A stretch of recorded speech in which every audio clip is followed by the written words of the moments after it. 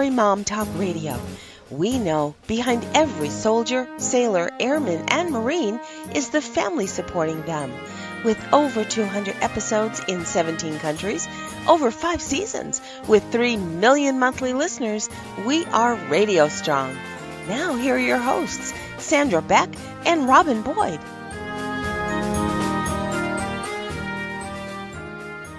Hey everybody, this is Sandra Beck, and I'm so thrilled today to be talking to Richard Capriola. Now, he's written a book called The Addicted Child.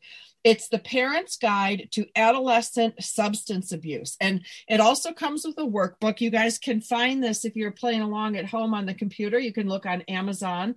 There is a Kindle version for 99 cents, and there's a paperback that's available for under $10. And the website, if you want to follow along, is helptheaddictedchild.com, just like it's spelled, helptheaddictedchild.com. Now, we're talking about adolescent substance abuse today, which is a really big topic. And addiction is a family disease. It is not just a solo effect on the family. Anybody who has had a family member who is struggling with addiction knows that it's a family affair. And there's a big difference between adult and adolescent addiction and a child's brain. And that's why I'm so excited to talk to Richard Capriola today. Now, Richard is recently retired from the Menninger Clinic in Houston, where he worked as an addiction counselor for adolescents and adults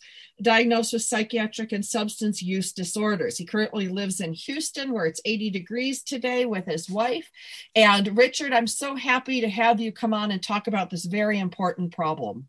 Well, thank you, Sandra. I really appreciate the opportunity to visit with you today and to talk about adolescent substance abuse, which many families, I think, are frightened of, reluctant to talk about, because it can be a scary situation for parents. But I really appreciate you taking the time to talk to me about this issue and for us to share some information for your listeners.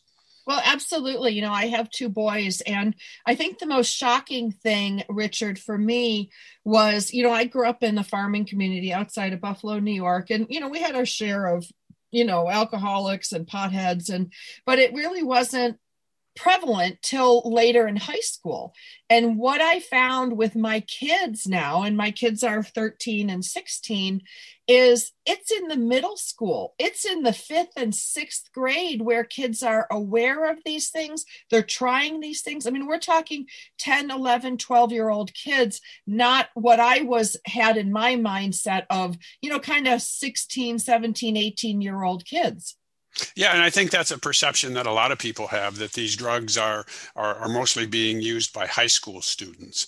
And that's a very dangerous perception to hold, because these drugs are available to kids of any ages, any economic status, no matter where you live.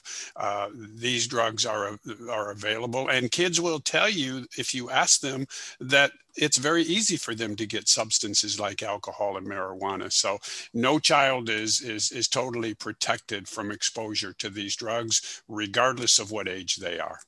Well, and I think it goes, even deeper than that. What I've seen with the legalization of marijuana, especially here in California, and the availability of it in households, in glove boxes of cars. My kids were telling me, "Oh yeah, we know where to go get that. So-and-so's dad keeps his stash in his glove box because it's legal."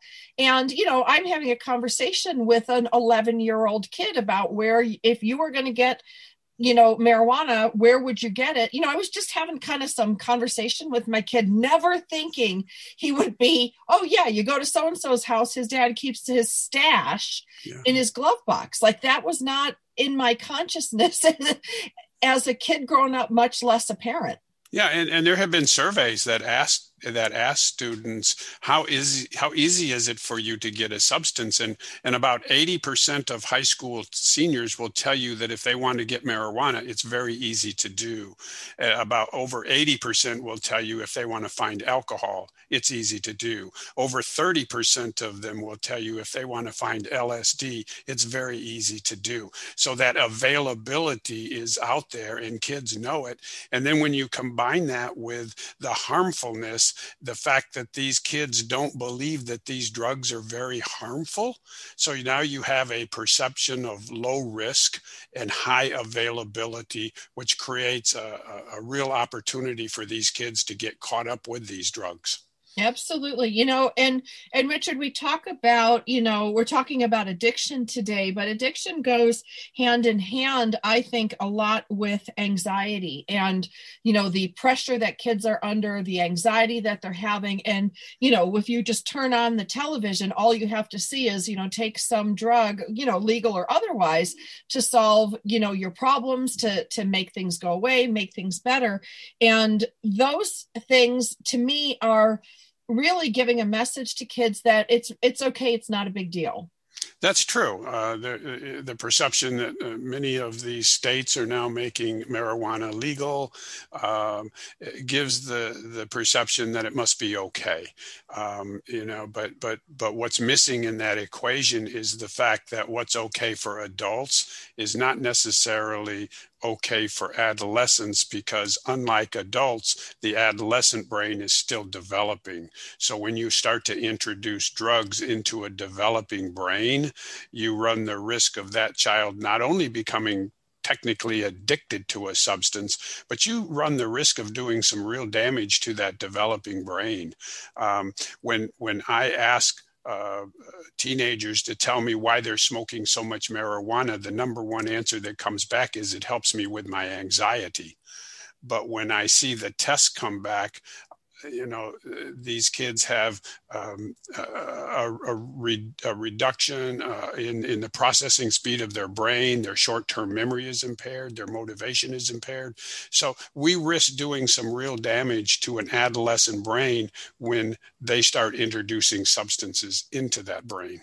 Absolutely. Absolutely. You know, Richard, I just want to stop you for a second here, and I want to thank our sponsor today. Our sponsor for today's show is Apostrophe. Now, Apostrophe is a prescription skincare company for people that are ready to take their acne seriously. And as we talk about adolescence, which is the focus of today's show, we know that acne is a big deal with adolescents, and prescription acne treatment really works, but it's hard to get. And, you know, parents have to take time off work to see a doctor. They might have to sit in line at the pharmacy for their medications, but Apostrophe makes it easy for your kid or you to see a board certified dermatologist online, and you can get treated immediately and your medications are delivered to your home. And I did this, Richard, because I have rosacea, and I was not willing to go to the doctor's office, sit in the, public places, and to be able to do this online was really helpful for me. And I wish this was around when I was a kid, when I struggled with my own skin issues. Now, it's really important, you guys, you can get treated for rosacea. You can get treated for all sorts of things to reduce dark spots, improve your skin texture, and treat adult acne. And so when the product came in the mail, it was really great. It was really convenient. Now, you do have to take some pictures and upload. You know, you push a button, you get into this online questionnaire. It talks about your skin concerns and your medical history. Then you have to snap a few selfies for your dermatologist to get back to you. But it's super convenient. And if you want to get $15 off your first visit with a board certified dermatology at apostrophe.com/militarymom and use our code MilitaryMom. This code is only available for our listeners. So to get started, I did this. I want you to do it too. Just go to apostrophe.com/militarymom and click begin visit. Then use the code MilitaryMom at sign up and you'll get $15 off your dermatology visit. That's apostrophe, apostrophe.com/militarymom. And don't forget to use that code MilitaryMom to get your dermatology visit for $15 off And we thank Apostrophe so much for sponsoring this podcast, because as we talk about anxiety and addiction, you know, we hear that going hand in hand, but Richard, you just kind of debunked something. You're like, wait a minute, if your kid is using something and claiming it helps his anxiety, if you have a slower processing system, if you have memory issues, wouldn't that cause more stress in the kid because he's struggling to keep up? Like, or is it a vicious circle? It can be a vicious circle because while these kids will tell you that smoking marijuana helps with their anxiety, it actually has a boomerang effect and will make their anxiety worse over time. Now, they don't recognize that. They don't have the ability to process that information and to logically think through it. The only thing they're focusing on is, I found something that relieves my anxiety, and it works. So like all of us, you know, if we find something that works to help us relieve an emotion or a feeling that we don't like having, we're likely to continue to use it. Kids are no different. Right. And when you think about the, kind of the avoidance part of it, if you self-medicate with something like marijuana to reduce your own anxiety, or your kids saying, oh, it reduces my anxiety, then when they have normal anxiety, which is your homework isn't done, you haven't shown up for school, you haven't finished your project, what's to prevent that kid from handling what we consider normal anxiety? If you're not doing what you're supposed to do in school, you're going to have anxiety, and then turning around and mitigating that anxiety. And we don't have to do our homework. We don't have to take this test. We don't have to do these things because we've now medicated that anxiety away. So we're not worried about it. I mean, I would think it would kind of snowball effect into a young person's life. And it can boomerang and become a vicious cycle. And then the child begins to see some serious side effects of that type of behavior and that attitude. So that can happen. Now, how do you know as a parent when it's a problem? Like, I'm a black and white parent, you know, and I'm like, no drugs, no drinking, no sex. Like, you know, that's kind of my mindset, but I know that's not the mindset of my kids or other people. How do you know when enough is enough or too much, or is it just weekends? Like, how do you know when it's a problem? Well, when it becomes a problem, you'll notice it. But at that point, it probably has been going on for quite some time. I sat across from a number of parents when I was working at Menninger Clinic in Houston, Texas, and I went through the history of their child's substance use. And they would look at me and they would say, I had no idea this was going on. Or if they did suspect their child was using a substance, they would say, well, I thought something was going on, but I didn't know it was this bad. So parents are often caught by surprise when they find out that their child has been using a substance, and it may have been going on for quite some time. And that is why in my book, I have a number of warning signs that parents need to know about.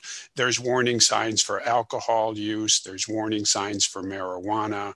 There's warning signs for a child who might be developing an eating disorder or who might be self-harming, because sometimes these accompany a child's use of alcohol and drugs. But as a general rule, what I recommend to parents is to pay attention to the changes that you see in your child.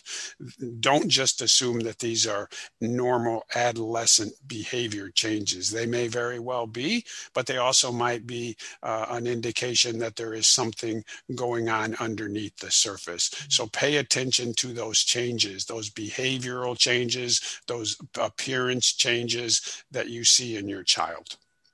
Well, and this is something that, you know, really hit close to home. We had a close family friend who was trying to get my younger son to play video games with him and his older friend and, you know, drink and smoke pot. And they're like, it's just fun. It's just playing video games. Well, I hit the roof. I called the other parents and said, first of all, my kid is, 13, your kid is 15. To me, that was a big deal. But the bigger deal was the other parents were like, well, that's just kids being kids and you're overreacting and, you're overprotective. And when you live in a permissive society, which we have today, I mean, everybody's all about their rights and freedoms, Richard. What do you do in a situation like I cut off all contact with that family? I cut off contact with those kids. Like, my kids, you're done and done. We'll make new friends. This is not where you need to be. And thankfully, my kids honored that request. But what do you do when you don't have that parental support, or the parents think it's kids being kids? Well, this attitude of kids being kids is potentially a very, very dangerous attitude to have. And ultimately, in some situations, could lead to kids getting really seriously involved with a behavior that is harmful, whether it's alcohol or drugs or sex or you name it. But this attitude of, well, they're just being kids and kids will be kids, that's a very dangerous attitude for a parent to take. A more appropriate attitude is to do exactly what you did. When you find out that they're associating with these children, to cut off contact with that, because you don't want to continue to allow that influence to build up. But the attitude of kids being kids, that's potentially a very dangerous attitude for a parent to take.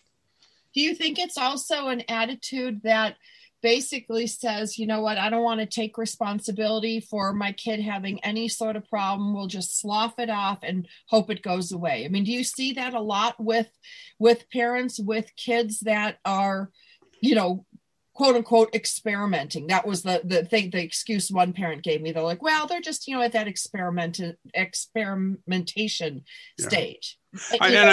And I think a lot of that comes from parents just not being educated, not being aware of what's going on with adolescent substance abuse. And that's one of the reasons that prompted me to write my book, was to give parents the information and the resources so that they are better informed about adolescent substance abuse. They're better informed about the drugs that are out there that kids have access to.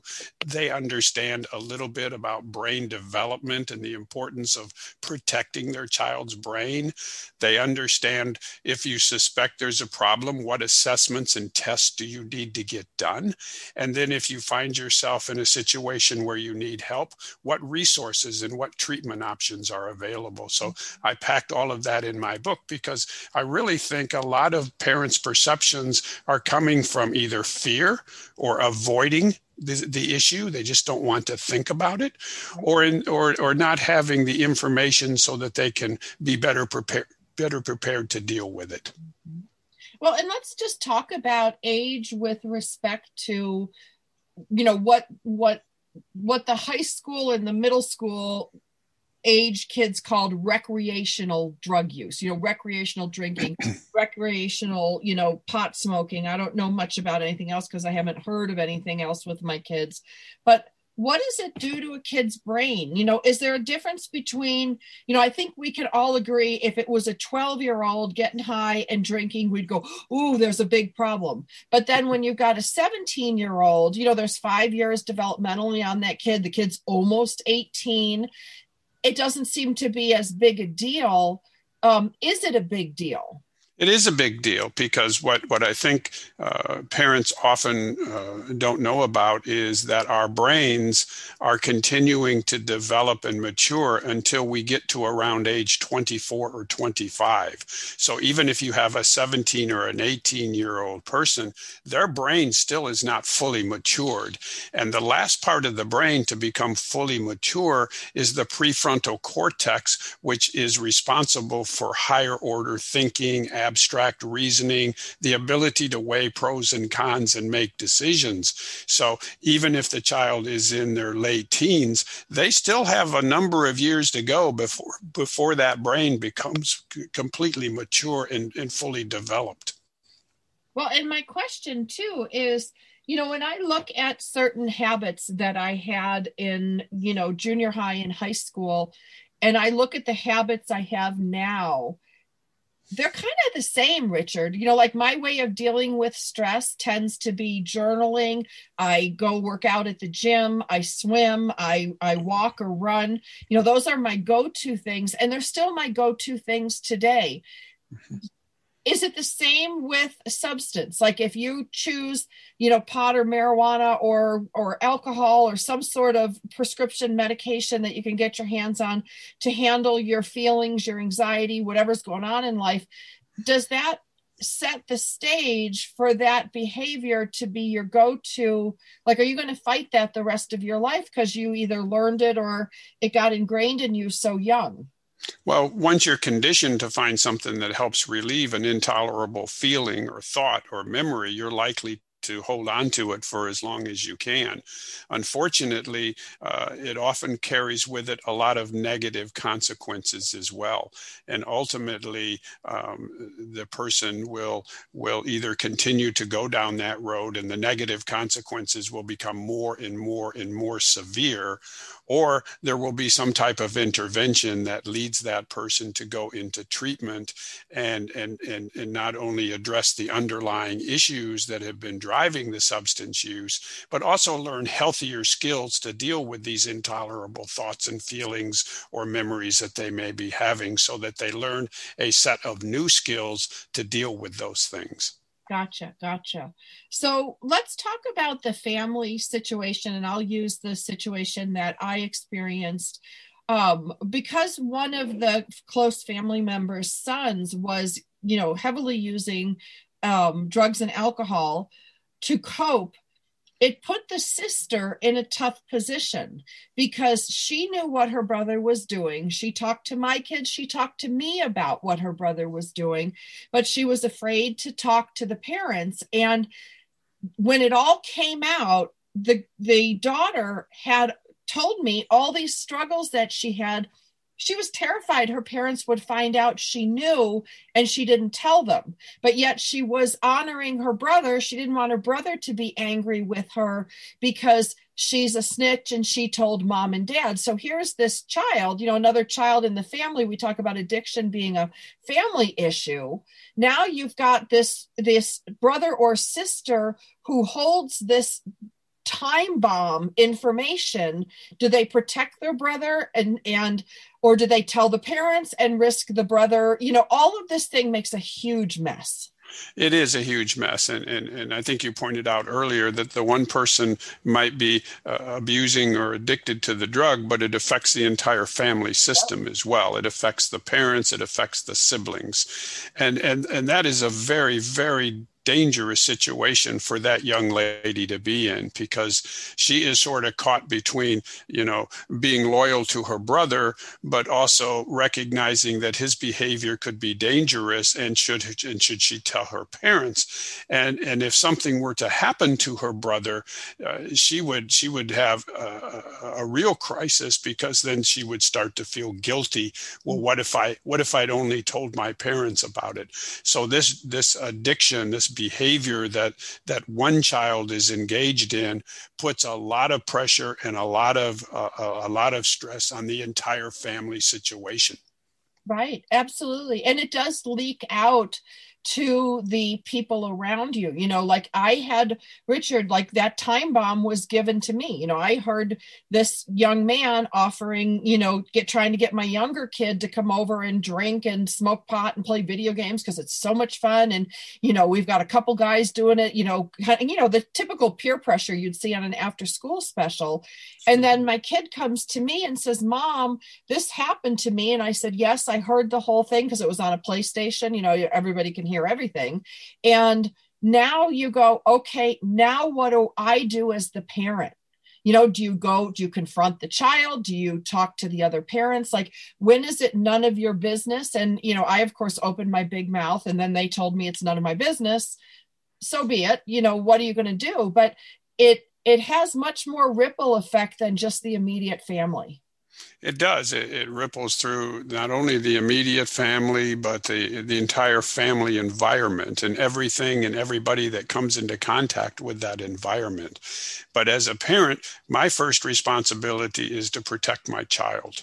It's to educate my child. It's to protect my child. It's to do everything I can to insulate my child. Now, no child is totally protected from exposure to alcohol and drugs. There are protective environments environments, but no child is completely protected. Yeah. So one of the reasons I wrote my book was hopefully to educate parents so that they would feel not so much frightened by this issue of substance abuse, but feel empowered that now they've got the information and the resources and they know what to do. They're not so left alone.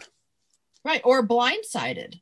Or blindsided. That happens many times because I think parents tend to get blindsided because no one ever told them what are the warning signs you should be looking for, Right. and then they start to feel guilty. Well, how did I miss the warning signs? Well, you missed them because nobody ever told you what to look for. Right. And that's why in my book, there is so much emphasis on these are the warning signs. These are what you need to pay attention to.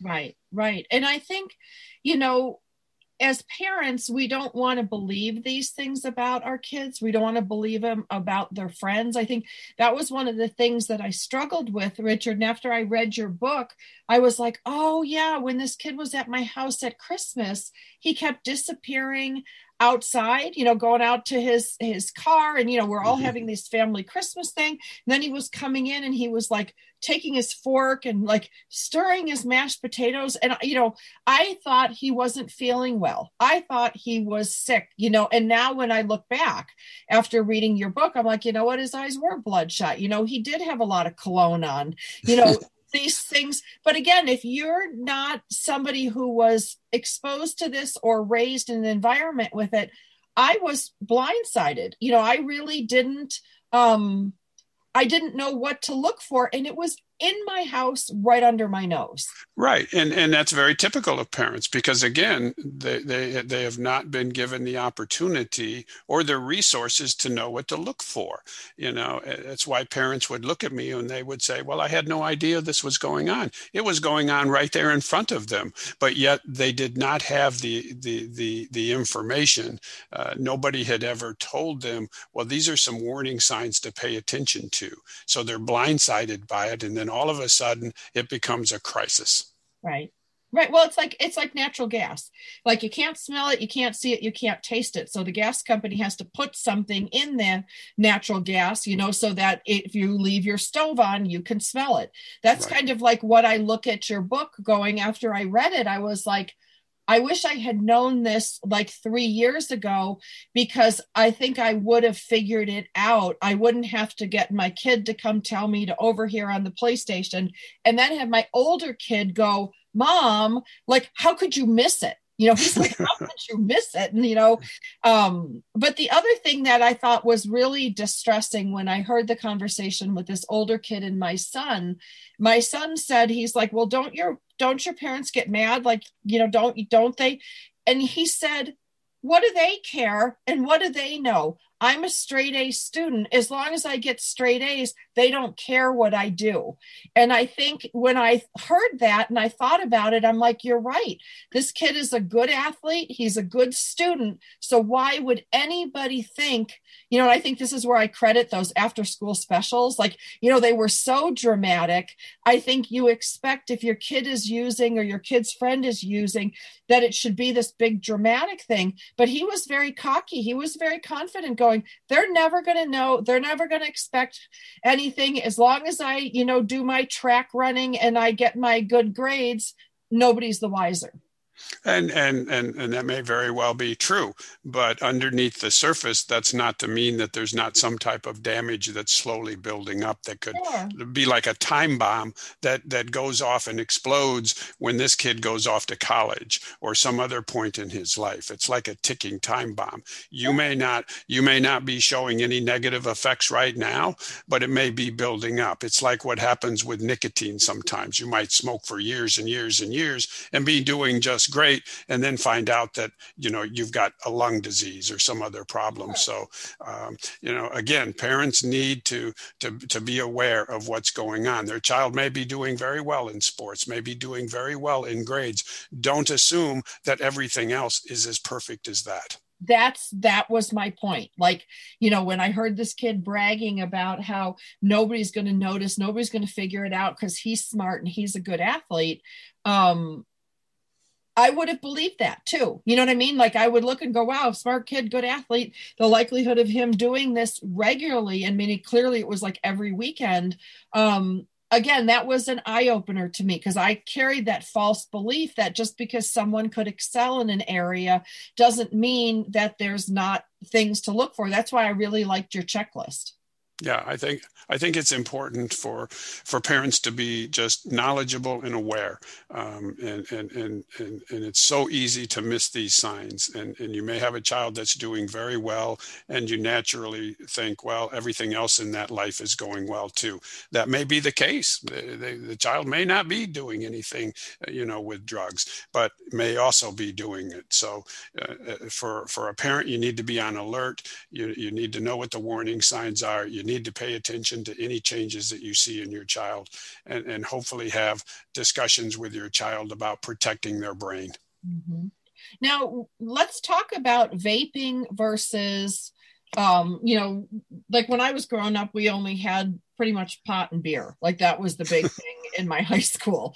But now we have all these, bubblegum scented this and, they're marketed towards kids. Let's be honest. Like no 30-year-old is going to want a bubblegum scented anything.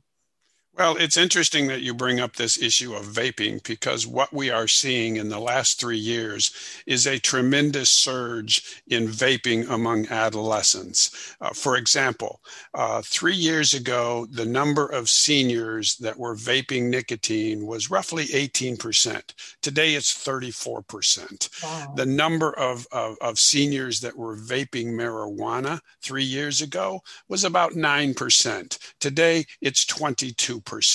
So there has been a tremendous surge in vaping among adolescents. And the research that's starting to come out is showing that for both adults and adolescents who vape, they're starting to report difficulty in concentrating and remembering, particularly in children between the ages of 18 and 13 who are vaping. They're reporting even more difficulty concentrating and remembering than the kids who are vaping at age 14 or over.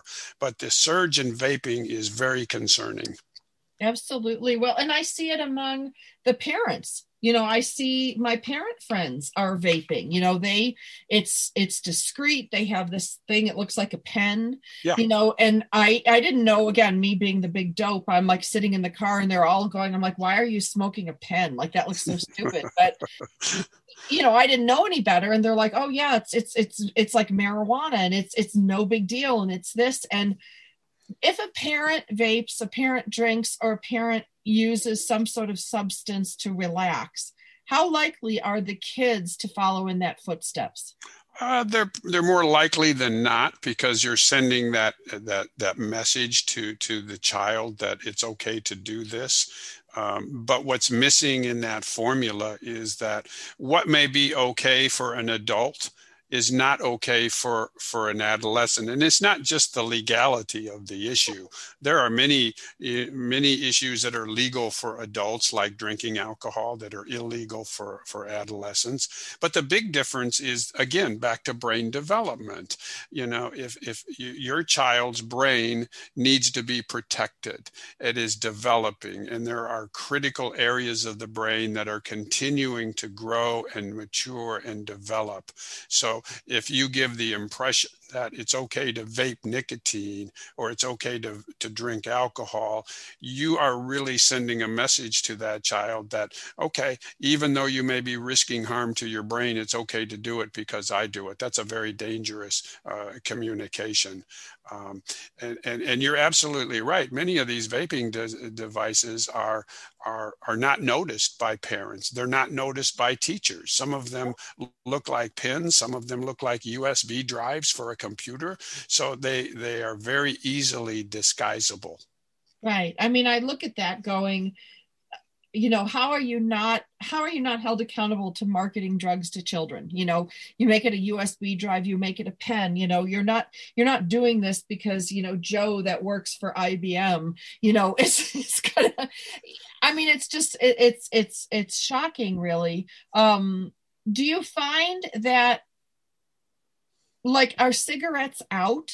like, among young people, like, have they gotten the message that cigarettes equal cancer and so vaping is better or drinking is better? Because I hear some of these things with my teens going, they're like, ew, like, why would someone smoke a cigarette? But yet it's permissive to smoke weed or drink, like those are more acceptable, or to vape.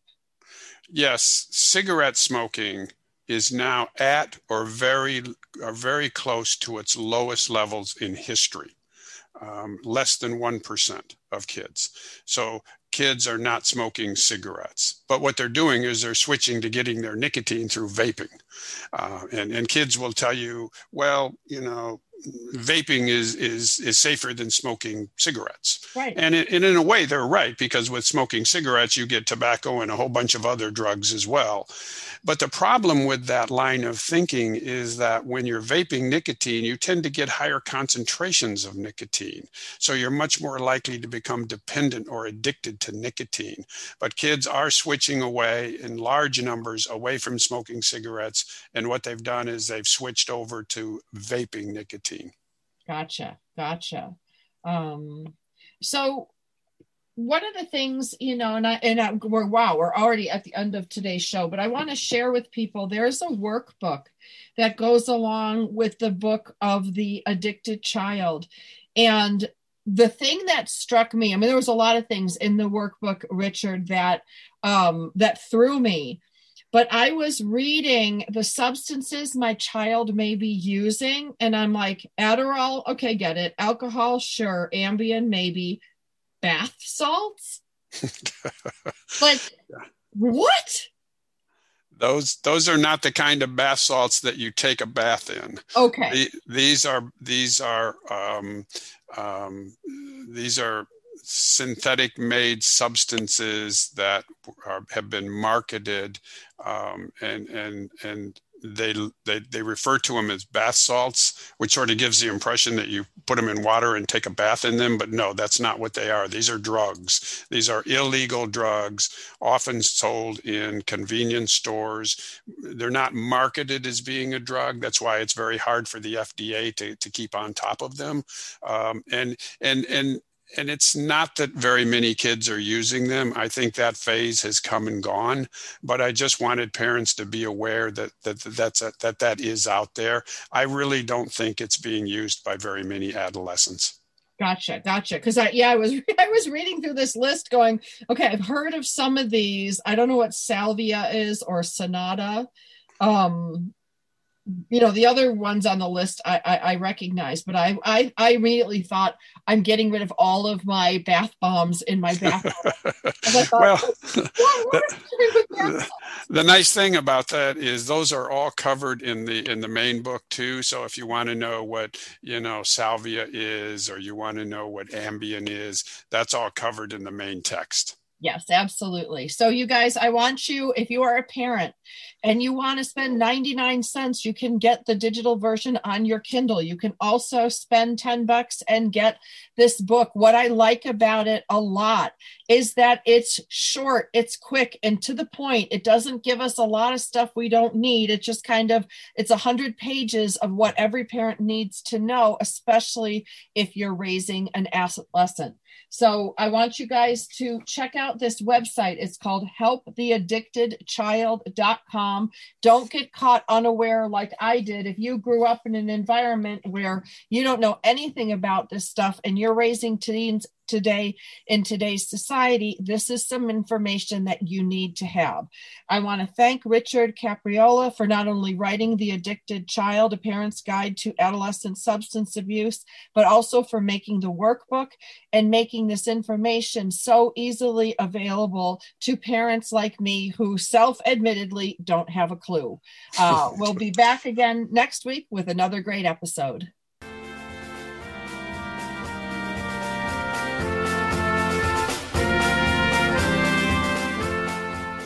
Thanks for spending time with us today on Military Mom Talk Radio.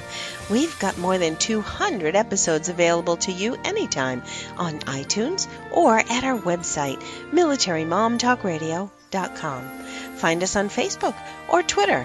We look forward to another great conversation with you on Military Mom Talk Radio.